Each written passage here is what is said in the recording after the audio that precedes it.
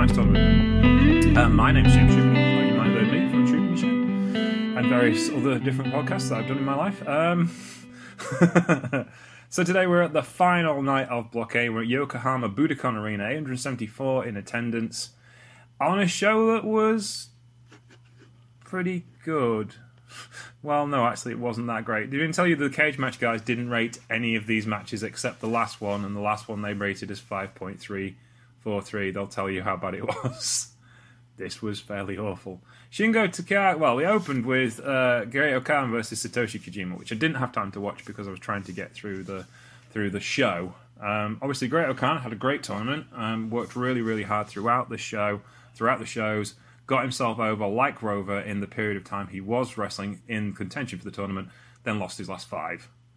So that went well. And from, it's like, he had a really good tournament, and then it all fell apart. And it was like, oh. Toru Yano defeated Tomohiro Ishii, who was going for a personal best 12 points. 11 minutes and 8 seconds. That was the first tournament match. And it was pretty good. Ishii kind of beat the fire out of Yano, as he tends to do. They've been longer than they've ever been before.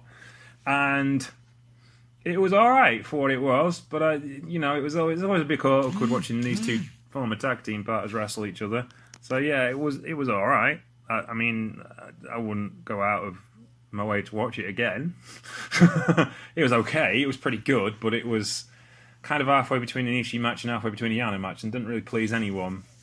Shingo Takagi wrestled Yujiro Takahashi to a double count-out in 13 minutes and 36 seconds, which was dreadful.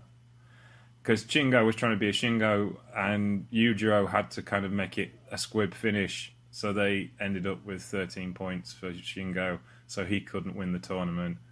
So that was boring. It was an awful lot of effort for no apparent point. So that was that. And then Tangaloa beat Zack Sabre Jr. in 17 minutes and 31 seconds of a really corking match.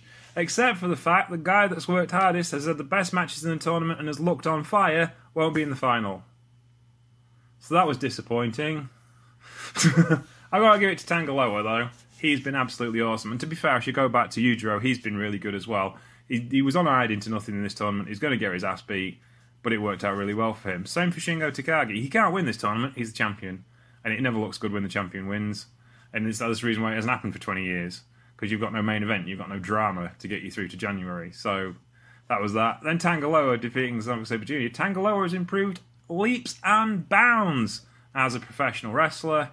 I thoroughly enjoy his work. And he defeated Zack. But again, kind of blows the tone. From a personal point of view, I wanted Zack in the final, and I didn't get that, which meant I was underwhelmed to watch DDT Boy and a guy who said he's going to have purposefully bad matches wrestle each other.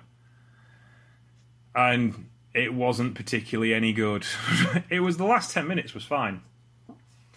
The first 15 minutes were dreadful, because it was Kenta trying to win by count-out and the minimum effort required. So therefore it wasn't a regular G1 match. It was pretty boring. And this is the worst G1 night I've seen in a long time. For a finals night, for a regular G1 night, it was dreadful.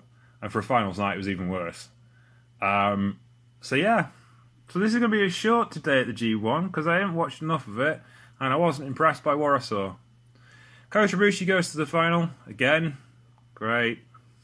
I am actually bored of watching Kota Ibushi wrestle. I never thought I'd say that.